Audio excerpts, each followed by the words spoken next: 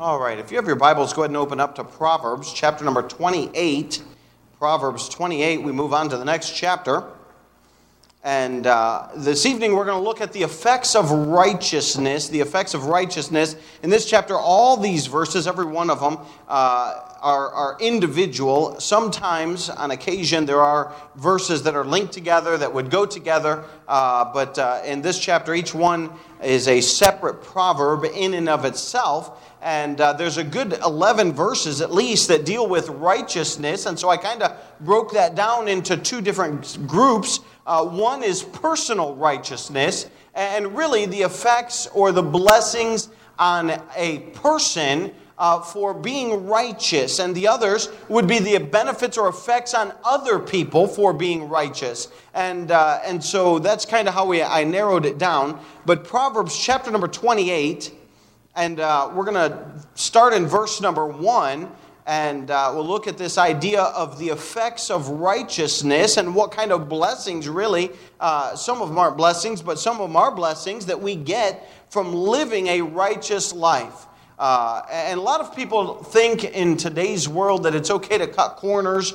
And the problem is when you start cutting corners, where do you stop cutting corners? So that's the problem. And a lot of people, they start and they're like, well, it's okay to do this. And they blur the line a little bit and slide the line. And the next thing you know, they say, well, if it was okay to do that, then it must be okay to do this. And then if they do that for a while, they're comfortable. And like, well, if it was okay to do that, then it's okay to do this.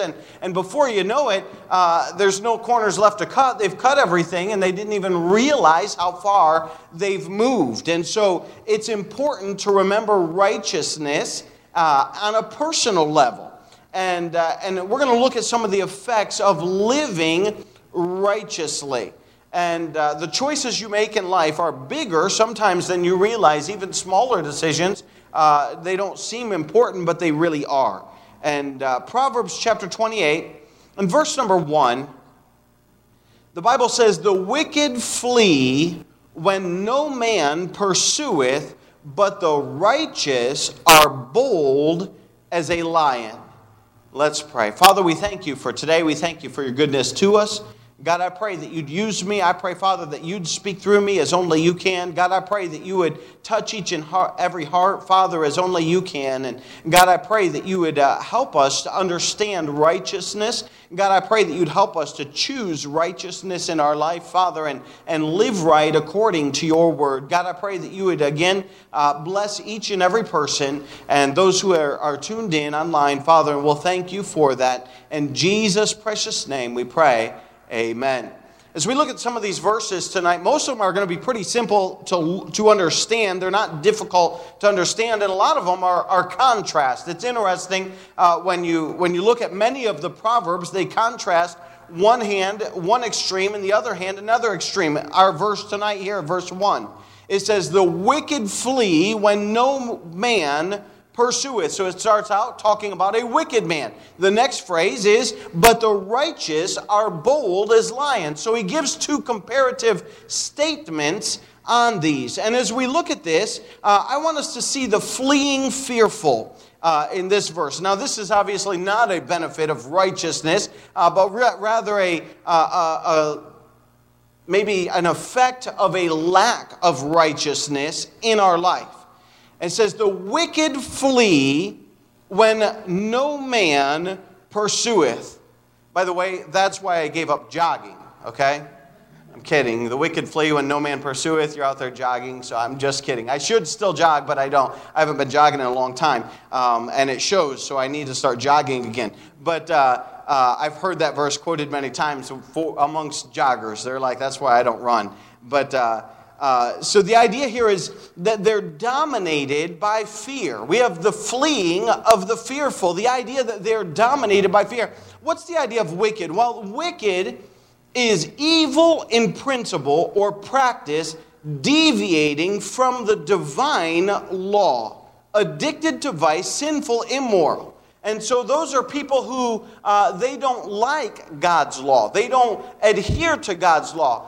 You could call them fools if you'd like, because the Bible says the fool has said in his heart that there is no God. So they're people who do not want the Word of God. They don't want righteousness in their life. That's the idea of a wicked. And why would they be so fearful? That's the question, because we find here that the wicked flee when no man pursueth. What's he fleeing from? Well, he's fearful, and he's got lots of reason to. We talked about Sunday night, Romans 5:1. Therefore, being justified by faith, we have peace with God through our Lord Jesus Christ. Matter of fact, we talked about it Sunday night. We talked about it Sunday morning in the adult Sunday school class.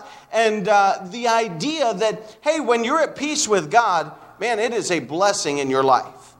And for us that are saved, for us that are born again, it is. I mean, what a blessing to know that we can stand with God. We can stand before God, not in our righteousness, but in the righteousness of Jesus Christ that He has given to us. But listen, we need to understand the opposite of that is true as well. The world does not have peace with God. Matter of fact, they stand at enmity with God. In other words, they are enemies of God. Matter of fact, they have God's judgment to look forward to. I had referenced this, but turn with me, save your spot there in Proverbs 28, but turn with me to the Revelation chapter 20, the back of the book, Revelation 20. And I referenced this, I don't know when, on Sunday sometime. Revelation chapter number 20 and verse number 11. And it's talking about the great white throne. And look at what it says in this verse. Revelation 20 and verse number 11. He says, "And I saw a great white throne, and him that sat on it, from whose face the earth and heaven fled away.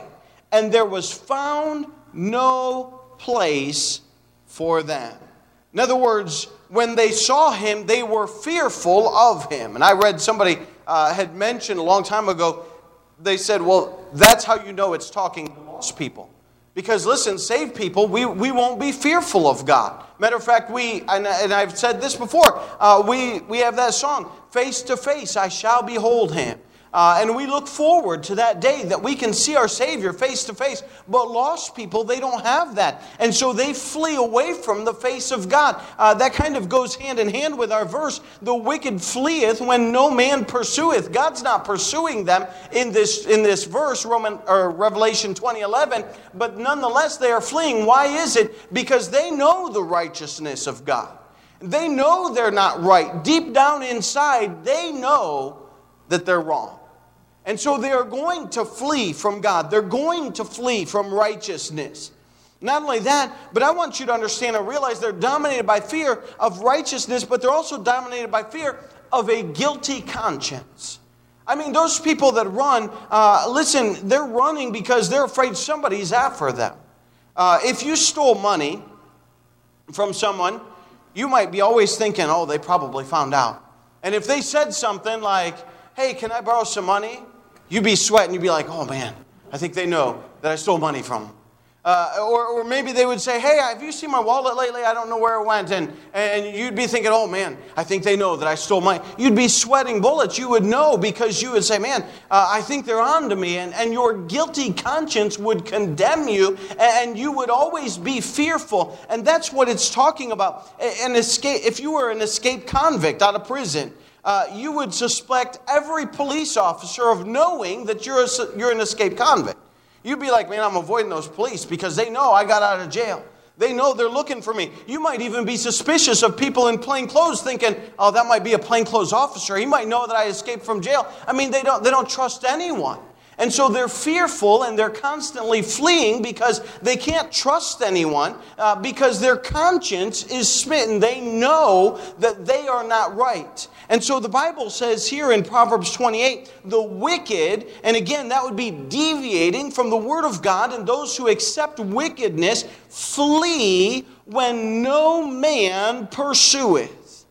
And they flee because they're smitten with guilt. They flee because they know that the righteousness of God is far better than that. They have a reason to run. You remember Cain when he smote Abel? And God came to Cain, and of course he talked with him, and afterwards God condemned Cain. and marked him as a murderer. And he said here in Genesis chapter 4 in verse number 14, "Behold, thou hast driven me out this day from the face of the earth, and from the face shall I be hid, and I shall be a fugitive and a vagabond in the earth. And it shall come to pass that every one that findeth me shall slay me." You know what he was thinking? Everyone's going to know I'm a murderer. Everyone's going to know, hey, I left my family. I'm the only guy wandering around the world. Everyone else has a family, and I'm the only one kind of wandering around on my own. And the truth of the matter is, the wicked flee when no man pursueth, because they've got a guilty conscience. They've got a history. They've got a past. They know that there's something there they don't want anybody else to find out about. And so they're constantly on the move, and they're running from their own history. They don't want nobody to find out about that. And so the Bible is very clear that the wicked flee when no man pursueth. We can certainly see the domination of the fear. But I want you to see as well that they are destined to the pit. Look with me in chapter 28 and verse number 17. This verse goes right along with verse number 1. And then look at what it says. Proverbs 28:17. "A man that doeth violence to the blood of any person shall flee to the pit. Let no man stay him." Now this verse does not contrast. It does not give us a contrast of a righteous man and a wicked man, but it just gives us the idea that a man that doeth violence to the blood of any person shall flee to the pit. Now what does that mean? Well, doeth violence to the blood, you could imagine that they would violently have killed somebody, is probably what you would take that as. I mean, violent, that's pretty clear. It's somebody that's very aggressive and has done something bad to the blood. In other words, that they have actually shed blood from somebody. And so the idea here is that they have probably killed somebody in a violent manner. And the Bible goes on and says that they shall flee to the pit. Now, what's the pit? Well, the Bible uses that word a few times, and in one of the ways, it does mean grave. And I think it's left vague here on purpose because, listen, it could go either way. I think, number one, it does signify grave. In Isaiah 14:19, you can just mark this down. This verse shows very clearly that pit could be used as grave. "But thou art cast out of thy grave like an abominable branch, and as the remnant of those that are slain, thrust through with a sword that go down to the stones of the pit, as a carcass trodden under feet." And so, very well, it could be talking about to the grave. And so as we look at this verse, 17, "A man that doeth violence to the blood of any person shall flee to the pit." People who live violent lives generally die violent deaths. That's just a statistic. That's true. You take some of the people who live in very rough areas, and they grow up in very rough neighborhoods, and they grow up robbing and with gangs and things of that nature. They usually don't live very long, and they usually end up dying at young ages of a gunshot wound, or being cut, or being in a fight, or being beaten to death, or something like that. That's just kind of nature. And we get the saying, you live by the sword, you die by the sword. And so that idea is really brought out. So why is this fella fleeing in Proverbs 28:1? He's fleeing because, hey, he knows the violence of other people. And listen, he doesn't want that in his life. And so that causes him to be on move because he's destined to the pit. That very well could be the grave. What else is a pit? A pit is a trap. I thought about this, a covered deep hole for entrapping. In other words, you would dig a hole out, or maybe you'd find a hole that's already dug out and save yourself the work, and then you'd cover that thing over and put some food there so that you can lure an animal, and when that animal comes, he would walk on that and he would fall down in that pit, and you would have captured that animal. Isn't it ironic that the Bible would use this phrase, "A man that doeth violence to the blood of any person shall flee to the pit"? And the pit there could easily be a trap that is meant to catch somebody else. And how many times have we seen it played out in the book of Proverbs? Hey, listen, that somebody lays a snare for somebody else and they get caught in their own snare. That they try to entrap other people and they eventually get caught in their own plan. And the good example I think of that is Haman. And I remember months ago, I don't remember when, but we covered that. We talked about that. That he absolutely hated Mordecai. And so he built a big old gallows so that Mordecai could be hanged thereon. And he was planning on going to the king and requesting that Mordecai be hanged thereon. And when he went to the king had just got through reading an account of how Mordecai had saved his life. And so Haman, or the king asks Haman, what should I do to a fellow that I want to honor? And what does Haman say? Haman, being prideful, being arrogant, says, man, he should throw him a parade and he should put on his best robe. And Haman's thinking, that's for me. And instead of for him, he sends Haman to do all of that to Mordecai. And shortly thereafter, it's discovered his plan. And guess what? The king says, hang Haman on the gallows that he built for Mordecai. And we find that he died on the very gallows that he had built to hang Mordecai. And what I'm saying is, listen, sometimes you get caught in your own trap. Listen, wickedness and evil does not pay. And you got to be careful of it because, listen, they're destined to the pit. Isn't it interesting that it says that they flee to the pit? They're in a hurry to get there. We find that fleeing of the fearful, we see that they're dominated by fear. We see that they're destined to the pit. Maybe it'd be death. Maybe it'd be ensnared in their own trap. But back in Proverbs 28:1, I love the second half of that verse. But the righteous are bold as a lion. Listen, as a Christian, as a Christian tonight, we don't have to be timid and fearful. Praise the Lord. We can be bold as a lion. We can be bold. Why? Because it's not us. The Bible says in Romans chapter 8 and verse 37, nay, in all these things we are more than conquerors through him that loved us. Praise the Lord. As saved people, you know why you can be bold? Because you're holding on to the hand of the creator of the universe. And there's nobody greater than your heavenly Father. Listen, you can be bold tonight. You can be bold in your witness. You can be bold in your life. You can be bold because you know who it is that goes with you. I know I've mentioned this before. I used to go street preaching when I was in Bible college, and I was not a big person. I've never been that big of a person. Matter of fact, my dad never let me play football in high school because he was afraid I'd get crushed, and I probably would have. I don't know how much I weighed in high school, but it wasn't much. And then make matters worse, I took off after high school and went to Peru and spent the summer down there and got really sick and came back even thinner than when I went to Peru. And I went to Bible college. And we go out street preaching down in the streets of downtown Canton. And I didn't know nothing about downtown Canton. But I tell you what, you know why I went? Because the guy that went with me was from Detroit. And he was twice my height, and he was 3 times my size. I just stood by him, man. I was bold as anything. As long as William was with me, man, I'd go street preaching, sure. William's not going tonight? I don't think I'm going to go. Because he's bigger. Hey, listen, as a Christian, we have somebody far bigger than any person on this earth. We have the Father of the universe, the Creator.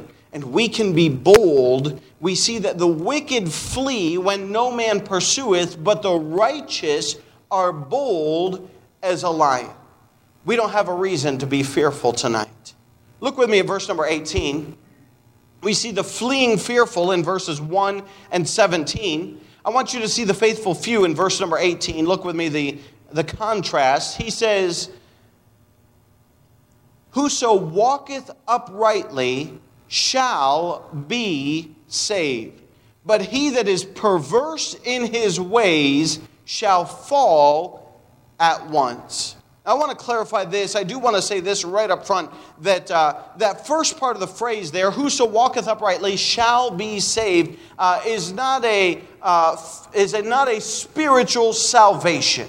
Why do I say that? Because we don't believe in a works-based salvation. For by grace are ye saved, not of works. For by grace are ye saved through faith, not that of yourselves. It is the gift of God, not of works, lest any man should boast. So our salvation does not come from works. So therefore, this cannot be a spiritual salvation. So what is this verse talking about? Whoso walketh uprightly shall be saved. I believe that this is certainly a proverb and certainly a physical application to this. Physically being saved. What is upright? Let's look at that. Upright means honesty.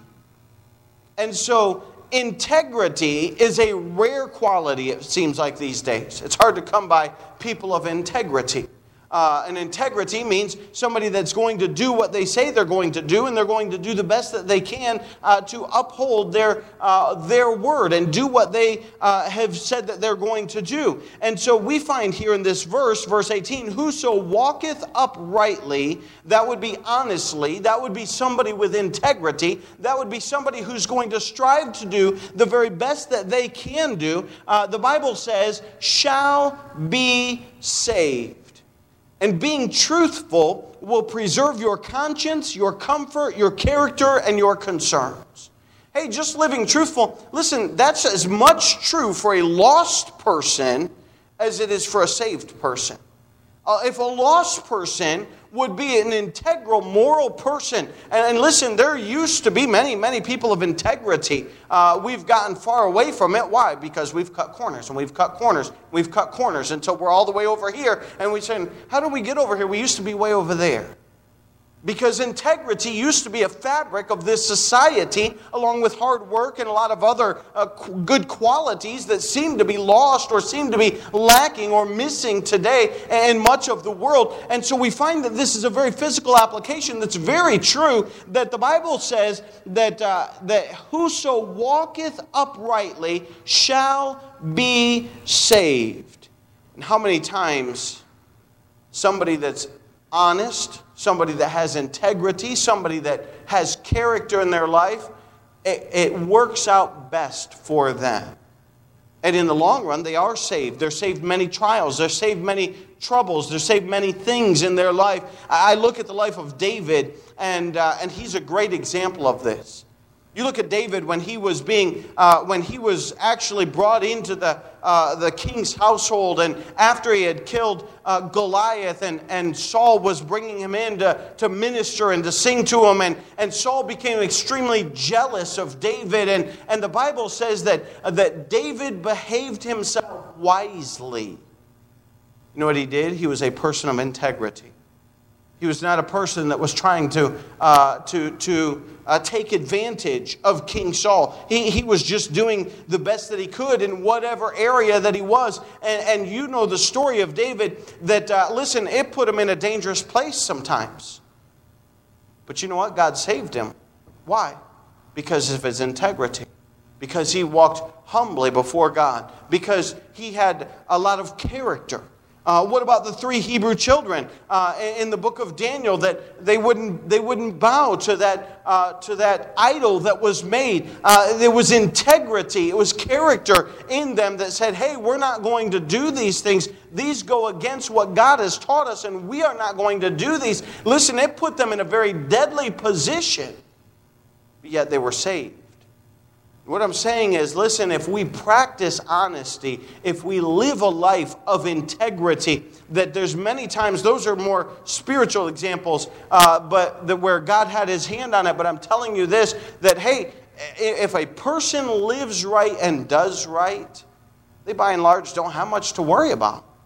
They don't have to worry about all the trouble that the world gets into. And they will be saved many difficulties and saved many trials and many circumstances in their life. And so the faithful few that will stand and will do what's right and will have integrity and will live honestly and will walk uprightly. Listen, that idea of walking uprightly is a life of righteousness. It's saying, hey, I'm going to live right.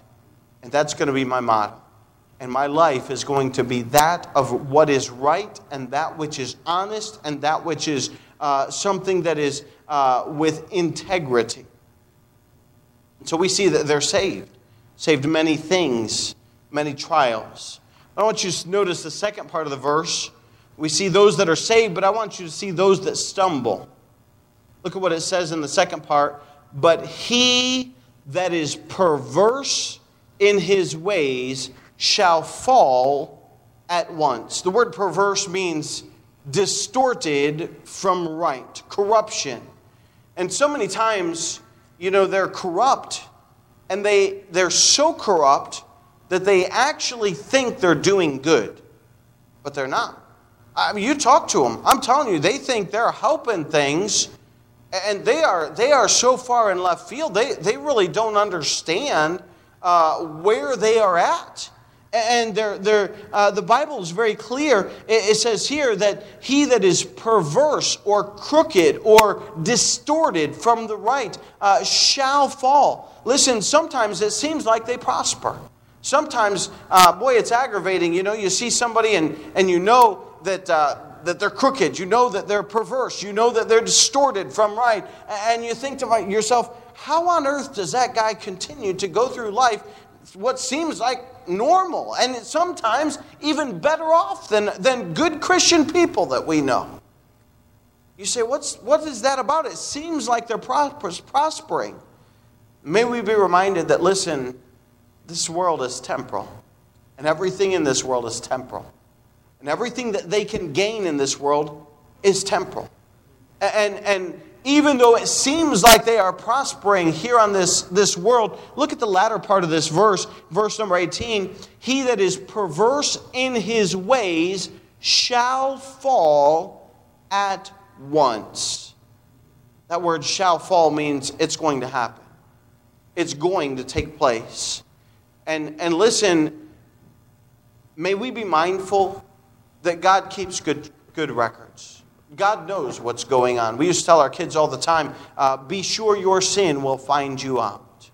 And it will. And God's keeping track. God knows what's going on, and they shall fall. And I want you to notice this, not only shall they fall, but the suddenness of their fall at once. It doesn't mean that as soon as they do something wrong, they're going to fall right then. That's not what it's saying.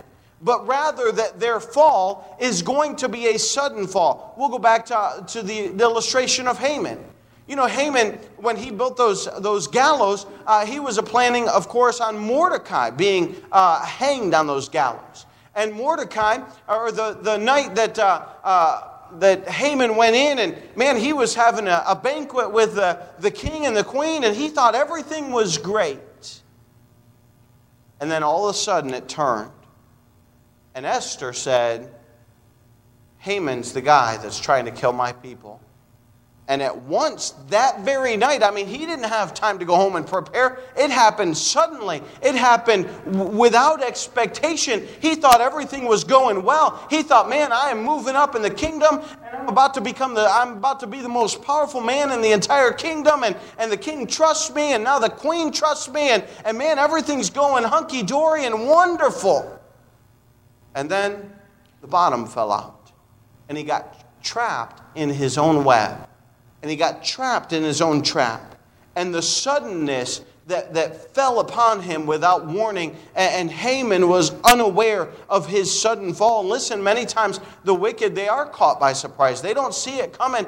They think everything's fine. They think it's going well. But the Bible is very sure. And listen, that we can see here, if we live a right life, hey, we can be spared all the difficulties of this world. If you're not scheming and you're not planning to hurt other people, and you're just trying to live a moral, upright life, hey, listen, you're not going to have those kind of problems. Why? Because the Bible is very clear. It says right there, he that whoso walketh uprightly shall be saved. You walk the straight and narrow, you don't have to worry about half of the garbage that goes on in this world. So we find that the faithful few, we find the fleeing fearful in verses 1 and 17, and the faithful few in verse 18. And then look with me at verse number 6. Go back to verse number 6. And we see here the favored form. Look with me here. We won't take long on this verse. It's pretty simple to understand. Better is the poor that walketh in his uprightness than he that is perverse in his ways, though he be rich. It's a pretty clear verse, and it's a great verse to memorize and remember. The Bible says, better is the poor that walketh in his uprightness, in his integrity. Listen, you're better off being poor, not having much in this world. You say, well, all the world, the corporate world and in the job and in the places and here and there, they say, well, you gotta cut corners to get ahead, and you gotta do this, and you gotta step on this person to get ahead, and you gotta do all these tricks and work this and work that to get ahead. Listen, if you gotta play dirty, and if you gotta be perverse about things, and if you gotta cut corners and you gotta do things incorrectly, then listen, the Bible says you're better off poor than to cut all those corners, to lie, cheat, and steal, and get to the top and be rich. Why? Because all the verses we've looked at. Hey, listen, your fall is going to come, and it's going to come at once. And if you're going to cheat, cut corners, and lie, and steal to get it to the top, then listen, everyone else is going to cheat, lie, and steal from you. Because what goes around comes around. And this proverb is very clear. All of these really deal with the idea of that listen, if you live right, we ought to live right. We can see the clean conscience of somebody. Listen, I'd rather have a clean conscience and live a poor life and just continue working my way through life and say, you know what? Hey, I'm good with God. I'm good with the world. I'm good with my neighbors. And I don't have a problem. I don't have to worry about things. Then somebody who alternatively looks like they have all the riches, looks like they have everything, but they got to be careful. They can't go to this area. They can't talk to that person. They got to be careful of these guys. They always got to watch their back. They're constantly running when no one's pursuing them. Why? Because they know. They've lied, cheated, and stealed to get where they're at. They haven't done things honestly, and their corrupt course is perverse in their way, and they may be rich, but listen, someday they're going to fall. And it's all going to come tumbling down, and it's all going to be over. I wrote this down: poverty over perversity, righteousness over riches. You can have both, but if you have to choose right every time. You can't have both. It's not impossible. There were wealthy people who lived right in the world. In the Bible, there's plenty of examples. There's people today who are right people who have wealth. There's nothing wrong with having wealth. I'm not saying that, and this proverb is not saying that. But what it is saying is, if you do have to choose, you better choose right every single time over riches. Because perversity with riches is all going to come tumbling down. It's all going to be a waste in the end. So we got to live right because God will bless it in the end. We have the fleeing fearful, the faithful few, and then the favored form. That would be choosing to do right every single time in our life. That would be what God would favor. That's what the proverb would favor. That's what would be expected of our life. And God will bless that. I can say that unequivocally from the Word of God. That, hey, He will bless it. That's not to say that you're going to be wealthy.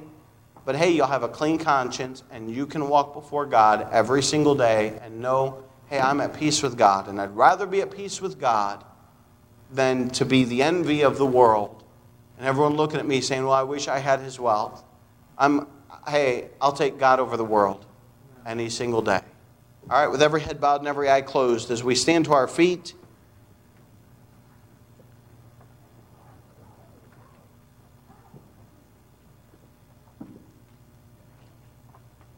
Father, we thank you for your word. How clear it is. God, thank you that as Christians we can be bold. We do not have to live a fearful life. God, if we walk with you, humbly, honestly, God, with integrity, doing right, living right, making wise choices of doing right in our life. God, we know that you'll bless that.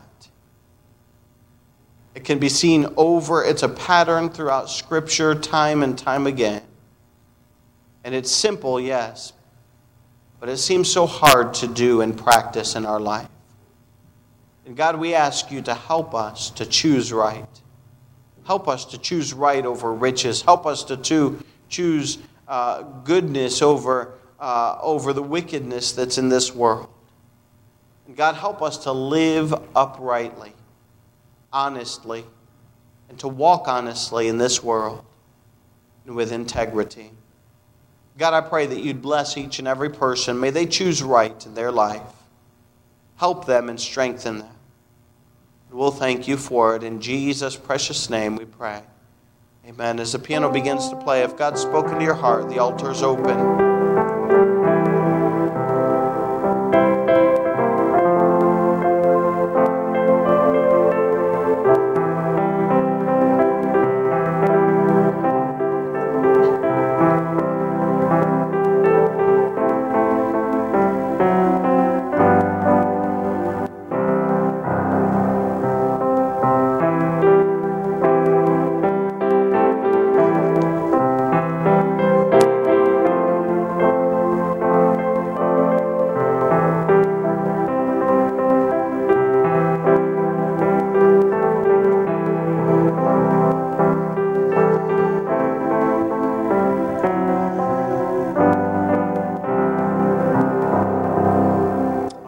We'll bring our invitation.